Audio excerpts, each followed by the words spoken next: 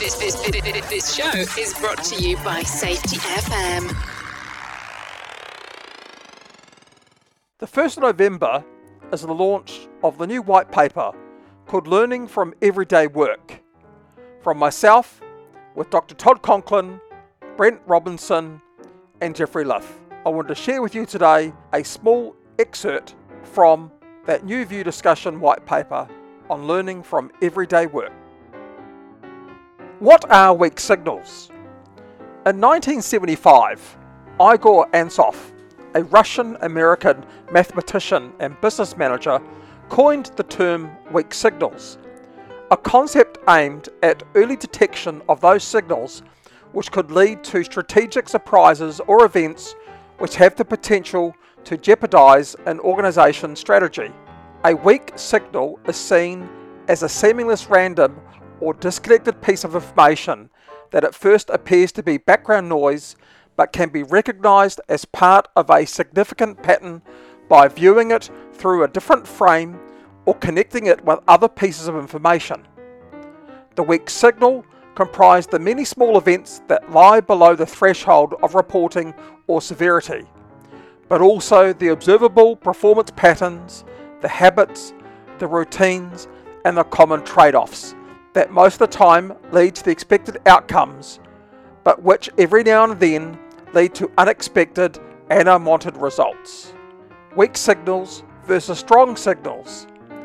In the 2009 paper, What You Look For is What You Find principle from Lundberg, Rollenhagen and Hollnagel, the term weak signal was used as a contrast to the strong signals which represent the information that is defined as necessary for effective safety management. Strong signals are what people know that they must pay attention to and therefore also what they notice. Weak signals are the information they are not prepared for, that they do not expect or they would otherwise fail to notice. Strong signals are well defined, attract attention and are therefore difficult to miss. Weak signals, on the other hand, are commonplace and recurrent because they are expected and predictable. They fail to attract attention and therefore go unnoticed. The weak signal comprises the many small events that lie below the threshold of reporting or severity, but also the usual work routine, habits, behaviours and trade-offs that most of the time lead to successful work and on occasions unsuccessful work that can deliver unexpected and unwanted outcomes. Conclusion. We need to continue to explore better and effective ways to manage systems and system changes for the safety and well-being of workers and the organisation's risk resilience. We need to continue to explore better, effective ways to manage systems and system changes for the safety and well-being of workers and the organisation's risk resilience. There will always be a need to better understand, learn and improve unwanted outcomes and events.